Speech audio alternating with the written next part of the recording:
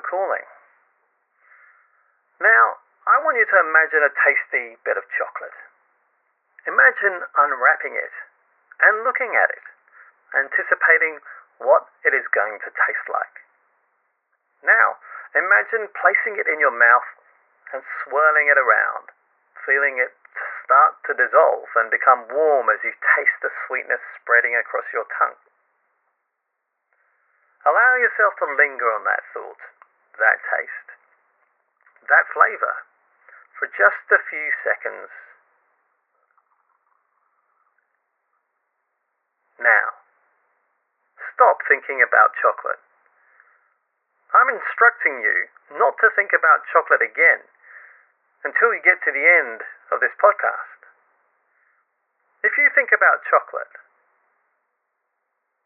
I want you to stop.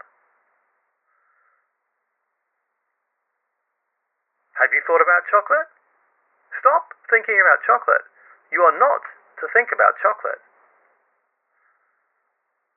The point of this little exercise is to understand how difficult it is for us to not think about something. I bet you've already thought about chocolate. If that's true, you're not alone. That's just how the mind works. The more we try not to think about something, or thought suppression, the more we end up thinking about it. This is called the ironic rebound effect. Sometimes, especially when we're trying to dismiss thoughts from our minds, it can feel like we're not on the same team. The more you try not to think about it, the more it is there. Even if you get practice suppressing the unwanted thought, that doesn't seem to work in the long term either. Trying to push it to the back of your mind just does not work. Thought suppression has behavioural impacts too. In one experiment, people asked not to think about chocolate ended up eating more chocolate when given the opportunity when those who weren't given the instruction to suppress thinking about chocolate. One theory to explain this is that we try to distract ourselves by intentionally thinking about something else.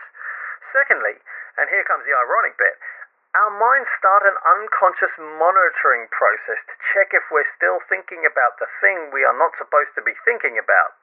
To check if our conscious process is working or not. The problem comes when we consciously stop trying to distract ourselves, and the unconscious process carries on looking out for the thing we are trying to suppress. Anything it sees that looks remotely like the target triggers the thought again, and round we go in yet another loop of thinking the same thought we were desperately trying to forget about. So the irony of thought suppression then is that by actively trying to manage our own minds, we can sometimes do more harm than good. So what can we do instead? The key is to actually abandon attempts to exert thought control and start practicing acceptance instead. In a nutshell, acceptance is about allowing our thoughts and feelings to be as they are, regardless of if they're pleasant or painful or just plain irritating and unwanted. Open up, make room for them, and drop the struggle with them. Let them come and go as they naturally do. Now, distraction may work as a short-term solution, but in the long term, practicing acceptance takes a lot less effort than constantly being on guard and fending off unwanted thoughts.